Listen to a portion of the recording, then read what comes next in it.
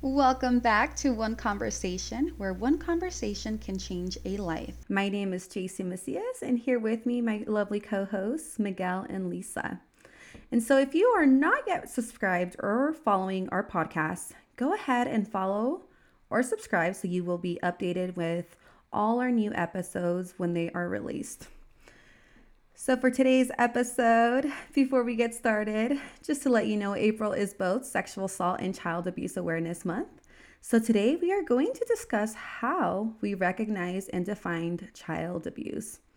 With that being said, please be advised that this episode may be triggering for some, as we are going to discuss child abuse. So, please take care of yourself, however, you have to kind of get through this episode. So, to start, we will say that this is a very serious issue that is unfortunately common. According to the CDC, from a 2021 report, at least 1 in 7 children have experienced child abuse or neglect in the past year. So think about that. 1 in 7 children have experienced child abuse or neglect in just this past year. Although that is likely an underestimate because so many cases go unreported, right? That's something that we know with the work that we do. In 2020, it's reported that 1,750 children passed away due to abuse and neglect. That's why, although this is such a hard topic to discuss and have a conversation on, it is super important that we have this conversation to really educate the public and to shine some light on this issue. Absolutely. And before we go ahead and break down, the different types of abuse that can occur, I'll say that child abuse here in the US, it's actually defined both by federal and state laws. So, depending on what state you live in, there might be some differences with how child abuse is defined and how that crime is really looked at and processed. But federally, under the Child Abuse Prevention and Treatment Act, child abuse is defined as any recent act or failure to act on the part of a parent or caregiver that results in death, serious physical or emotional harm, sexual abuse, or exploitation, or an act or failure to act that presents an imminent risk of serious harm. So there are so many actions, right, or failures to act that can fit under the umbrella of child abuse.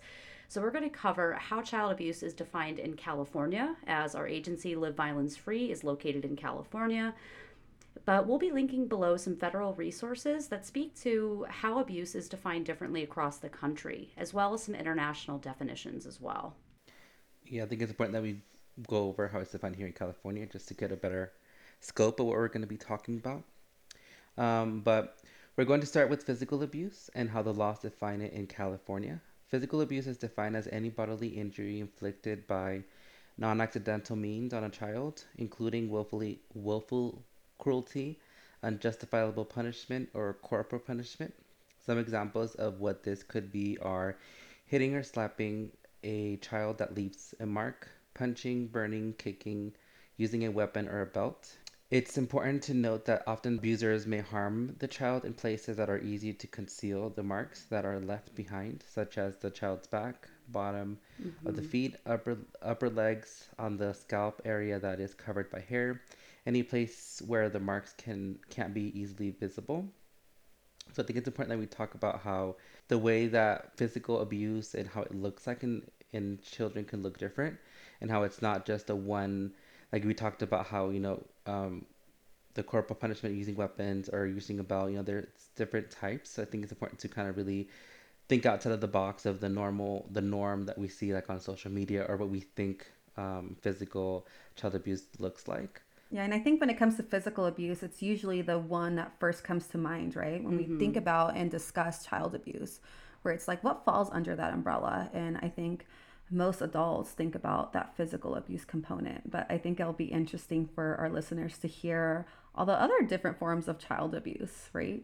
Yeah, absolutely. And I think that's also common just in adult violence as well, right? Like in any kind of intimate partner violence, also. Physical abuse, I think, is really examined and really accepted and understood, especially if you can see those physical marks. I'm happy that Miguel pointed out the distinction that, a lot of the times, especially with child abuse, perpetrators might be really mindful about the ways in which they are harming that child, making sure it is in areas of the body that, maybe their teacher, their coach, anyone in their life, right, other family members might not see. And I think that's really important to keep in mind. But regardless of how, terrible physical abuse is, there's also so many other things to consider, right? And these other forms of abuse are just as important. And so the next one we're going to talk about that is extremely impactful is emotional abuse. And this is so important to look at because, although there may not be those physical marks, emotional abuse can leave long lasting emotional scars, right? That can have an effect throughout the lifespan, maybe impacting that child's sense of self, their future relationships, an ability to function in a healthy manner, whether that's at home, work, or at school. And so when we're defining emotional abuse, it is willfully causing a child to suffer, inflicting mental suffering, or endangering a child's emotional well being. And again, just kind of like for physical, there's a lot, right, that can fall under that umbrella. But for instance, some examples can include, maybe a child's wetting the bed, right? And their parent is punishing them by shaming or belittling that child. Maybe, making them stay in those soiled pajamas. Maybe, name calling them when those kinds of things happen. So belittling, shaming, humiliating. Maybe you're telling this child that they are worthless, that they're a mistake. Perhaps there's frequent yelling or threatening to the child, or even limiting contact or rejecting a child as punishment. So kind of giving them that silent treatment, right? Or maybe denying any hugs or signs of affection. And the last example we'll share out, of course, these are not all the things that can go into this, but maybe exposing a child to violence against others. So maybe, violence towards the other parent or caregiver, maybe violence towards another sibling or even a pet, right? And thinking about how much of an impact that's going to have on a child. Just being a witness to that, not feeling like they have options, not feeling like maybe they can do anything to help, and also just kind of sitting in that fear, right, of having to experience and witness that.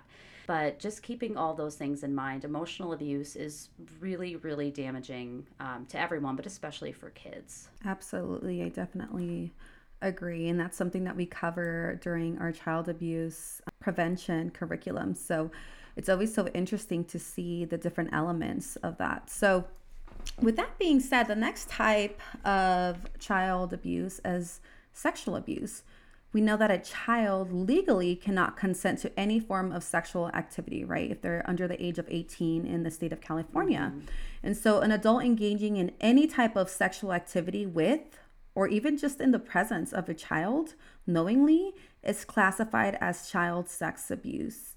And so we are going to discuss this a little bit further, especially in regards to the presence of a child knowingly, because I think some of you may be asking, what does that necessarily mean? And so just know that we will highlight that.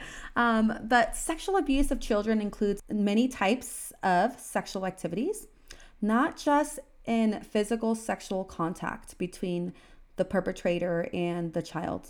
So some of those examples include exhibitionism or exposing oneself to a minor, fondling, inappropriate touching or viewing of private parts, pleasuring oneself in front of a child, obscene sexual conversations through any type of communication or media, including calls, texts, or social media, producing, owning, or sharing pornographic images or movies of children. It could be sexually exploiting or trafficking the child. And lastly, any sexual activities such as intercourse. And so when we talk about child sexual abuse, it's important to note that there doesn't have to be any form of penetration for it to be considered sexual abuse, right? Like we just mentioned, it could be just any form of inappropriate touching or, exposure to anything that's pornographic or any genital area. So when we discuss child sexual abuse as a part of our prevention classes at the elementary school, we are super careful about how we introduce and discuss this, right? Because we are definitely providing information that, one, children can understand, and two, that are age appropriate. And so when we're going into kinder and first grade classes, we are very careful in the language that we're using. And so when we discuss these prevention classes, we definitely teach our kids about the bathing suit rule. So we ask them what they wear when we go swimming, right? Or when they go to the pool. And so it's important for them to kind of identify that they're wearing bathing suits. And we ask them what the purpose is of wearing bathing suits, right? And it's to cover some of those private areas. And so after we identify those private areas, we say that no one besides the person who is supposed to keep them safe, and we'll talk about that in just a second, anyone else is not allowed to touch those areas, right? Those areas that their bathing suits cover. And so when we talk about, well, who are some of these people that are keeping you healthy or allowed to possibly either view or see those areas, then they identify a parent who's possibly helping them, right, in regards to keeping themselves clean or healthy, or possibly a doctor or caregiver, right, if there's any care that needs to be provided. And so regardless if it's somebody's job, right, like a parent or a caregiver or a doctor to help them in any way, we do always let them know that if they are feeling uncomfortable with any form of viewing or touching, or if something does not feel right, to still talk to a trusting adult about it. And so discussing the bathing suit rule with kids is extremely important in regards to prevention. And it's important to do this at a very early age, because we know statistically that 93% of victims under the age of 18 know the abuser, right? Yeah. And so a lot of times they tend to think that, oh, it's probably a stranger, or it's kind of a situation where someone's being kidnapped or just grabbed, right? But no, most of the time, and what's most common is the sexual abuse perpetrator is someone that the child or even adult knows, right? And so it's really important to talk to them about what a trusting adult also is and looks like, and allow them to choose that. And so there are a variety of different ways that a person can manipulate the victims to engage in abuse, and especially if it's children, right? They're more vulnerable to this. And so at times they will be threatened or they will be manipulated to not reporting. And so it's important for parents and adults to have these conversations in advance with children, to let them know that if anyone ever touches them in a way that they feel uncomfortable or is inappropriate, that it's never their fault, and they need to talk to a trusting adult so they can get the proper help and support. Absolutely. And I think that's unfortunately such a common element, right? Like someone maybe telling them that, this is normal behavior. It's okay for me to do this. And, especially if this is someone that is in their life. And again, statistically, we know that happens more often than not, right? This is someone that the child, the family probably knows, and maybe knows very well. And so this could be, an older playmate, a sibling, another family member, a coach, a teacher, caretaker. I mean, like the list really goes on, right? And so, just setting that foundation with kids, and like JC mentioned, in that developmentally appropriate way, right? We're kind of gently introducing this and just giving them the knowledge that, if this isn't your parent, right, maybe helping you in and out of the tub, or maybe, they have a rash down there or close to any private areas that they're kind of just taking a look at, right? Or a doctor doing an exam, if it's anyone else, that really shouldn't be going on, right? And so that's so important, because again, that manipulation piece is going to be huge. And if, again, this is someone that they trust, they might really easily believe that, oh, this is normal behavior. It is okay if they're doing this. And so, yeah, really important. And I'll tell you what, too. I mean, I've out of the teaching game now, and you guys, are in the schools and you're doing that work. But I remember always getting a lot of compliments from all of the teachers, right, from those classes, saying, like I looked at the curriculum beforehand. And of course, the curriculum's always sent out to parents of all the kids that are attending that class. Parents have the option to opt their children out of the class, right, if they don't want them to go through that. But I always got so much great feedback with the teachers that, even though we're discussing some really difficult stuff, they were always so happy and so impressed in the ways that we brought those conversations up with those kids and made it comfortable and made it something empowering and normal to talk about. And so just wanted to mention that as well, right? Because I think maybe a lot of people hearing that and thinking like, oh my gosh, you talk to kids about that. Well, yeah, we do. We find a lot of different, again, appropriate ways to have those conversations, and it's so important to set that stage for them. So, moving on in this list, the last form of abuse that we're going to talk about is neglect. And neglect is kind of interesting. So, it's defined as a parent or caregiver failing to provide adequate care of the child. And this may include not providing food and water, clothing or appropriate clothing depending on the elements, providing shelter, medical care, or supervision to the degree that the child's health, safety, and well being are threatened with harm. And so maybe the parents, deny food on a regular basis. Maybe they're not taking the child to important medical appointments. Or maybe, the child has some kind of medical issues, and these parents or caregivers are just, they're not really putting in any effort to get that child medical help. Maybe they are sending the child out in freezing weather, without that adequate clothing, right? Without a jacket that they have, or with, sandals on, but they're walking around in the snow. So even having unsafe items in the home, perhaps, loaded weapons nearby or medications out in the open without supervising that child, that can also constitute neglect, right? And I think that's kind of easy to kind of picture, right? If we have a child in the home, they're not being watched, there's dangerous things that they can get into very easily, and that's kind of carelessly, around them in their area, something that they could get their hands on, that absolutely could be constituted as neglect as well. Yeah, and I feel like I just would just want to add the neglect is I feel like it's the intent behind it, like the if they're not wanting to provide, Mm-hmm. like they're able to provide food and medical attention, but the parent or the caregiver isn't wanting to do it intentionally. I feel like that's a huge, because we understand that there's families that Right. go through a lot of, maybe they have food insecurities and aren't able to provide food for the child. So I just kind of want to throw that out there that it's, Yeah. yeah, And financial just kind of want insecurity. to throw that out there that Mm-hmm. with neglect, it's a lot. I feel like it's a lot about the intention behind not wanting to do something for the child. Yeah, absolutely. And outside of those four types, there are some other considerations for abuse. These next two types are forms that are defined under law in a few states. First, prenatal substance abuse. This could look like prenatal exposure of a child to harm due to the mother's use of illegal drugs or substances while pregnant, manufacturing a controlled substances in the presence of a child, allowing a child to be present while chemicals or equipment to manufacture controlled substances are used or stored, selling, distributing, or giving drugs or alcohol to child, and lastly, the use of a controlled substance by a caregiver that impairs their ability to inadequately care for the child. So again, I feel like just to kind of summarize, if a person is pregnant using drugs, that's considered on those of abuse or harm to a child as well. And just being around, which I kind of goes with the neglect, just being around these harmful chemicals, it shows the neglect of the Mm-hmm. parent, that is putting these kids in harm's way. Right, absolutely. And we're going to link again a few things down below. There's an interesting article. It goes over all of the different states, all the different forms of child abuse that are listed within those states. And so this next consideration is called abandonment. So this is kind of our last type of abuse that does exist in some states out there in the US as well. And so abandonment is considered when maybe the parent's identity or whereabouts are unknown.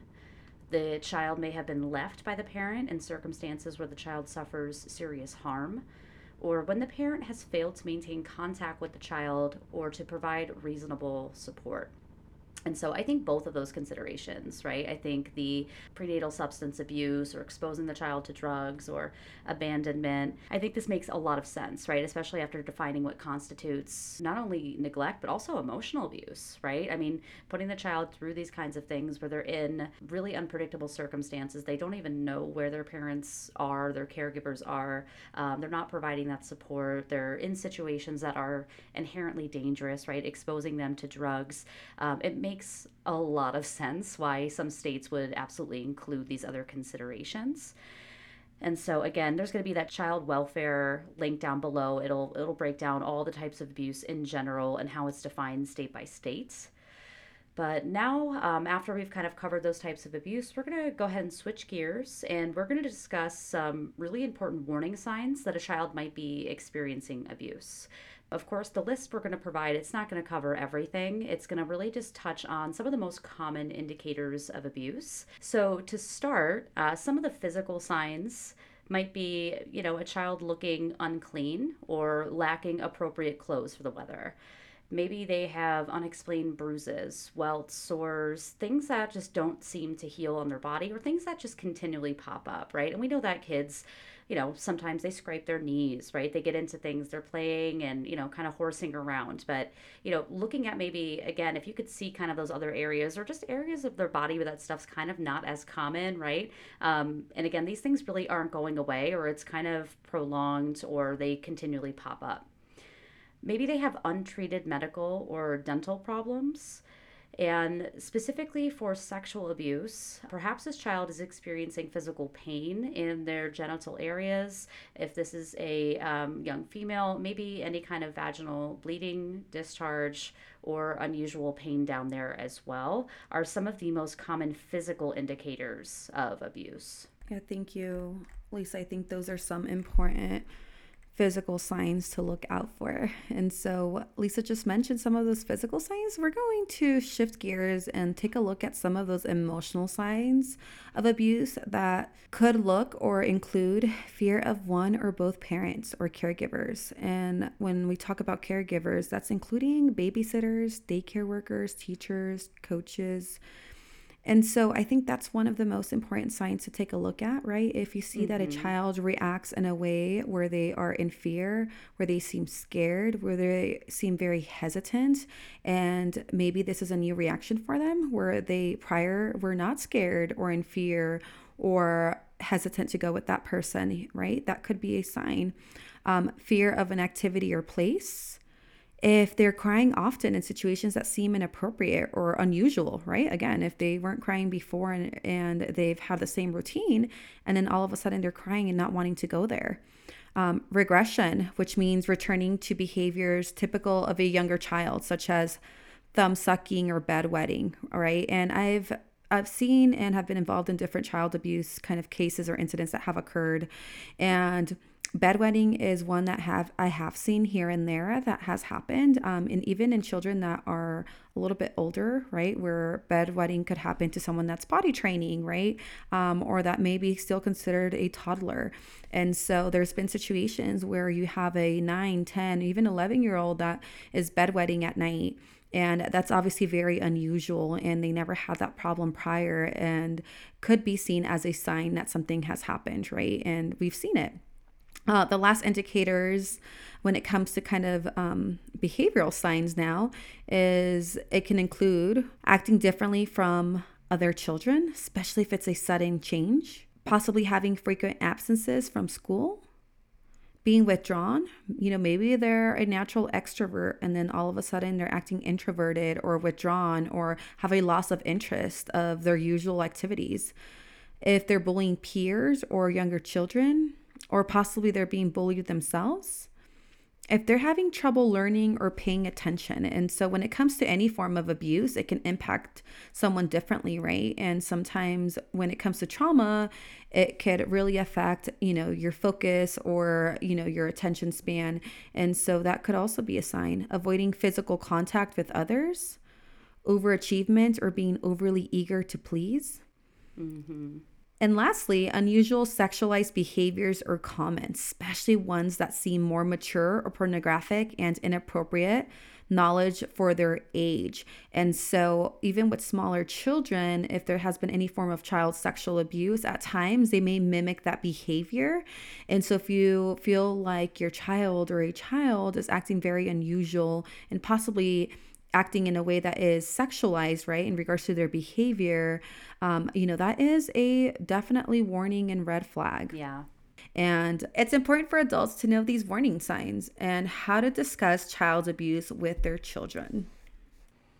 Absolutely. And I think a lot of those things, right, especially, the inappropriate sexualized language, behaviors, and a lot of those behavioral things that you talked about, them being withdrawn, suddenly avoidant of certain people or situations.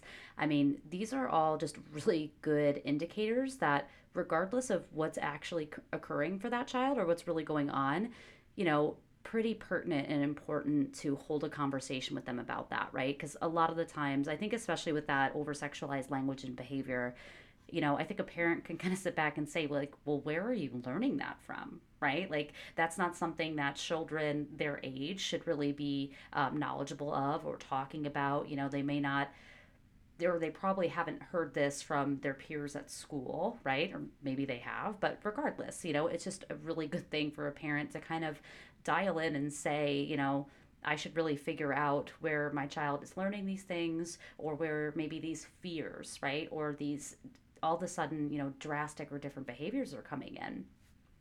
And so before we talk about having these conversations with children, because, it's super important for us not just to go through and discuss what abuse is, how we define it.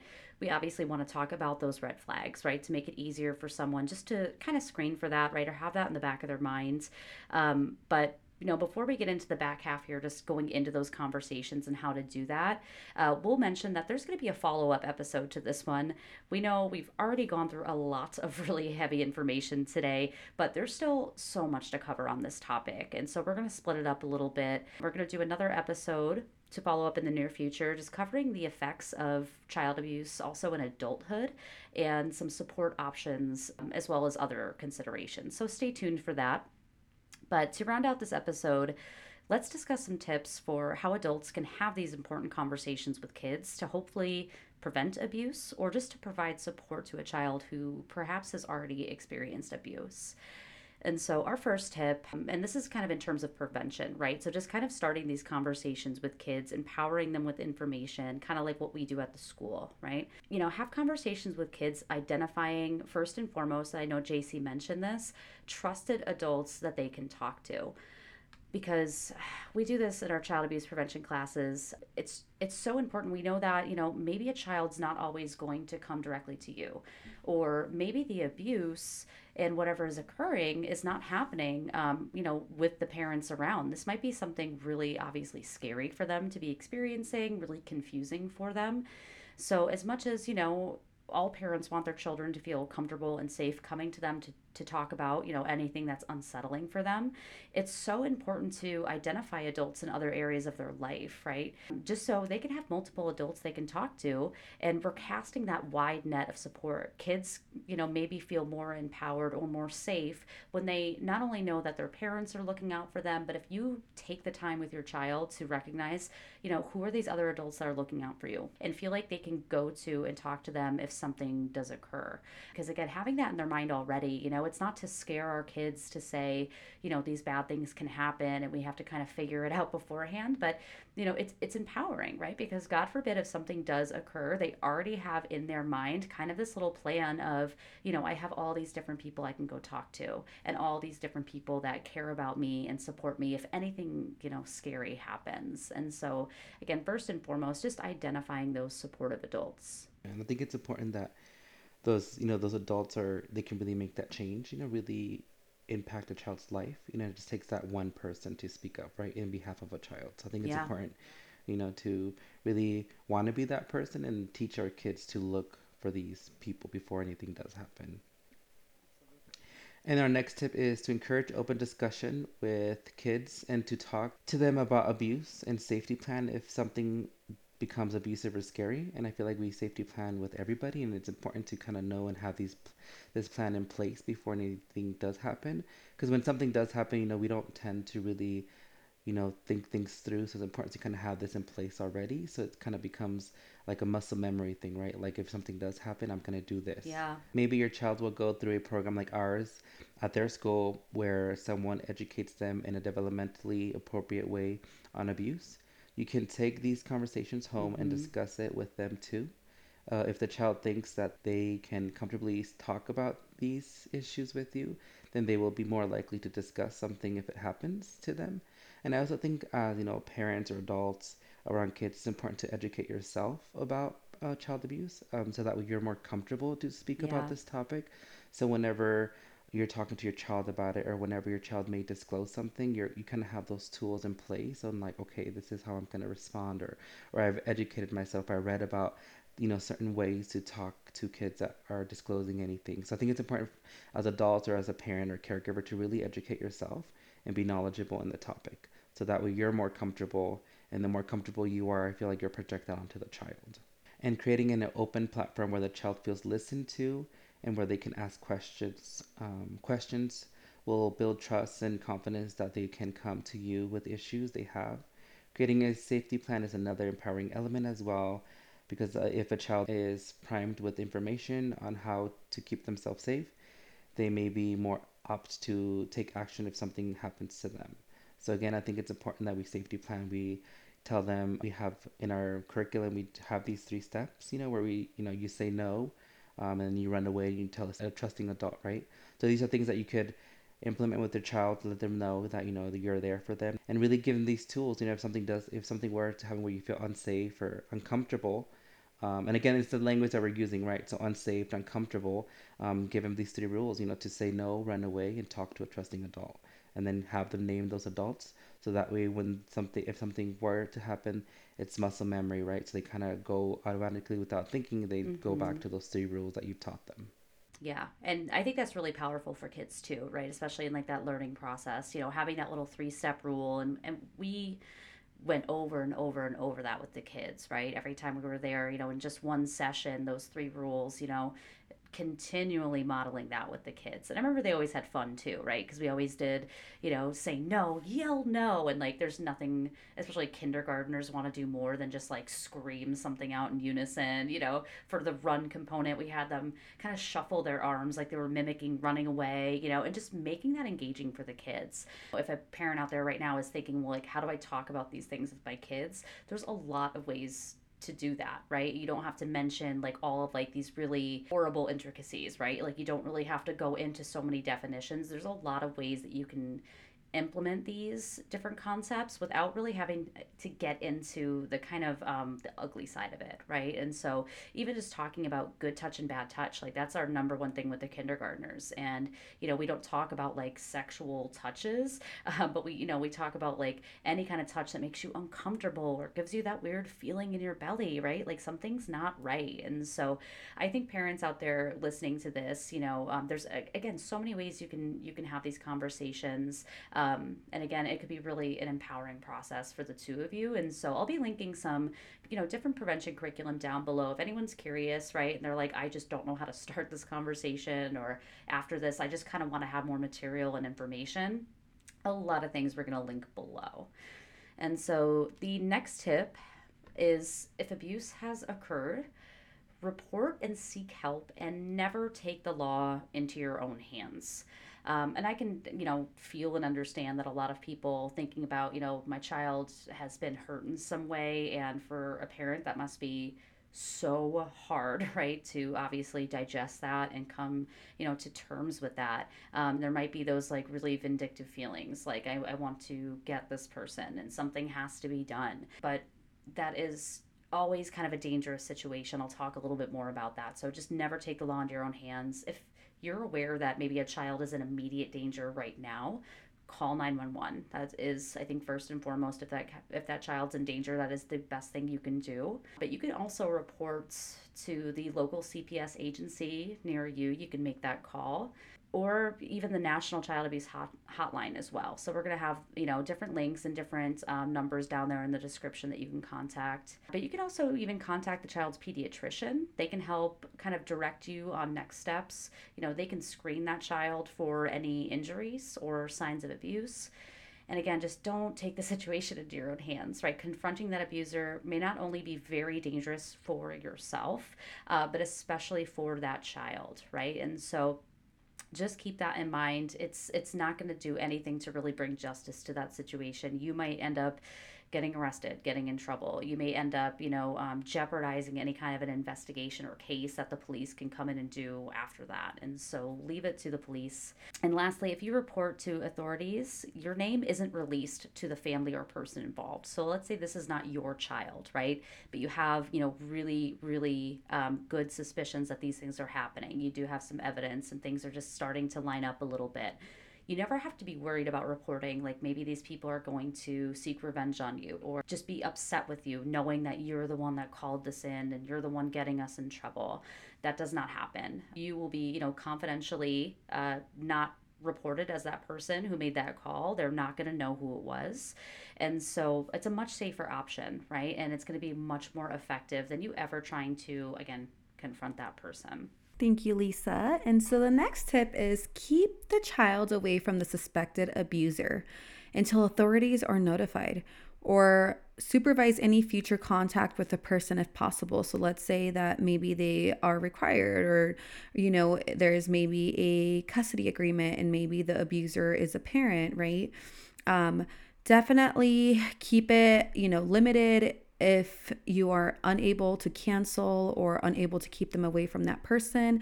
But if possible, supervise. We obviously don't want to willingly put the child in another dangerous or unsafe situation if we don't have to.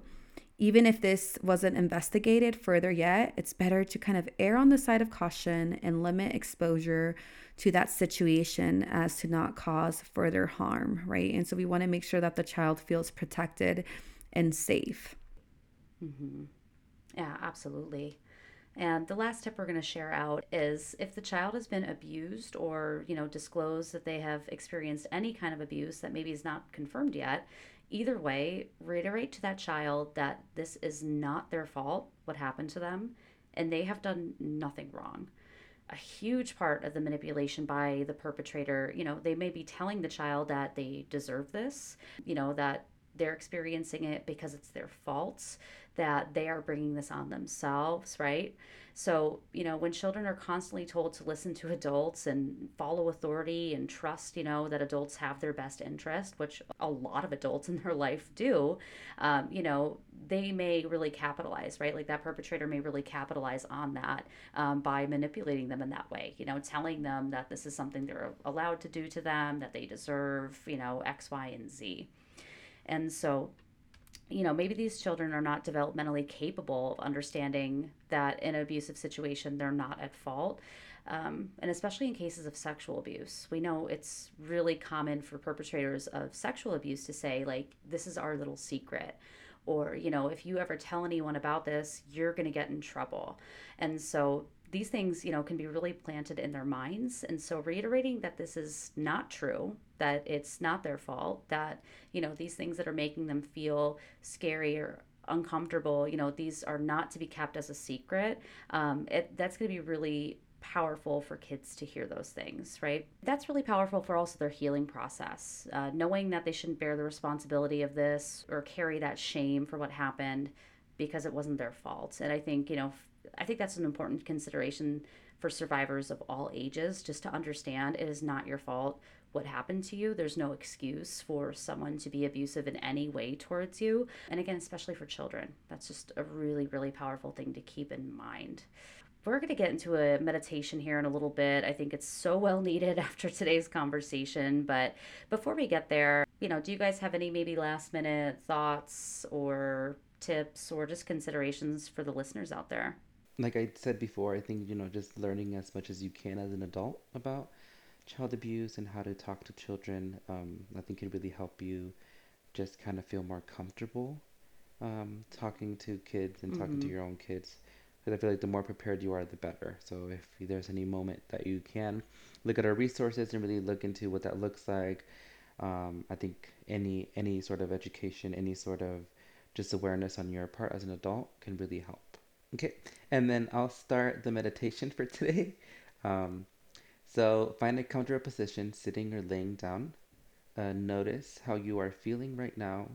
So that could be physically, that could be mentally. So just really take that time to look into your being. Take a deep breath in through your nose and release it through your mouth. Take another deep breath and allow your breath to relax you as you inhale fully. Breathe in gently, and as you breathe out, let the air carry the tension out of your body. Continue to breathe slowly and gently as you begin to focus on relaxing your body. Notice where your body is tense. Focus your attention on one of those areas. As you breathe, picture that part of your body becoming slightly more relaxed than it was before. With each breath, that part of your body becomes a little bit more relaxed. Imagine what the relaxation feels like. Is it tingly? Is it soft? Is it gentle? Is it calm? Is it loose? Do you feel free? And let the feeling of relaxation grow.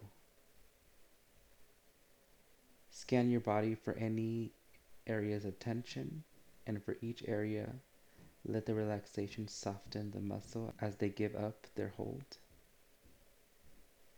Take a deep breath in, relaxation, and breathe out tension. Breathe in calm, and let the tension go as you exhale. Continue to breathe slowly and gently, deepening your state of relaxation more and more with every breath. Deeper and deeper, more and more relaxed, calm, and at peace. Now begin to create a picture in your mind. Imagine a place where you feel completely at ease. This might be a favorite place you have, or somewhere you have seen, or it might be a completely imaginary place. Picture this place where you feel happy, calm, and safe. Create the details about this place in your mind.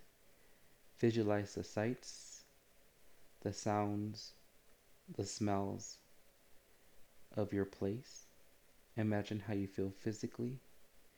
You're comfortable, relaxing, or doing whatever enjoyable activities you participate in. Enjoy the way you are feeling in this safe place. You feel calm, you feel safe here, and at peace with yourself. Remain in your peaceful place while you meditate calmly. And whenever you're ready, you can just come back. Thank you so much for that, Miguel. That was absolutely well needed after today's conversation. And so, we're going to have a variety of resources and information below for our local, national, and international listeners. We have linked our contact information for our agency, Live Violence Free. If anyone wants to reach out to have a conversation, to get more knowledge, to get more supports, we're also going to have different hotline numbers, anonymous chats for listeners around the world, and also be on the lookout for that follow-up episode to this discussion. So we're going to cover, a lot of other really important topics, considerations that we just did not include today. So yeah, make sure to follow or subscribe to our podcast. You'll see when all new episodes are released, including that follow-up. And we know that violence thrives in silence. So having this difficult conversation hopefully has really empowered our listeners with this important information. And, just getting the knowledge out there that these things are preventable. And there's a lot of different things that we can do to not only prevent these things from happening, but also, provide that really crucial and important support for any children who have experienced any type of abuse. And so, thank you so much for listening in to this episode, and we hope you will join us for our next conversation.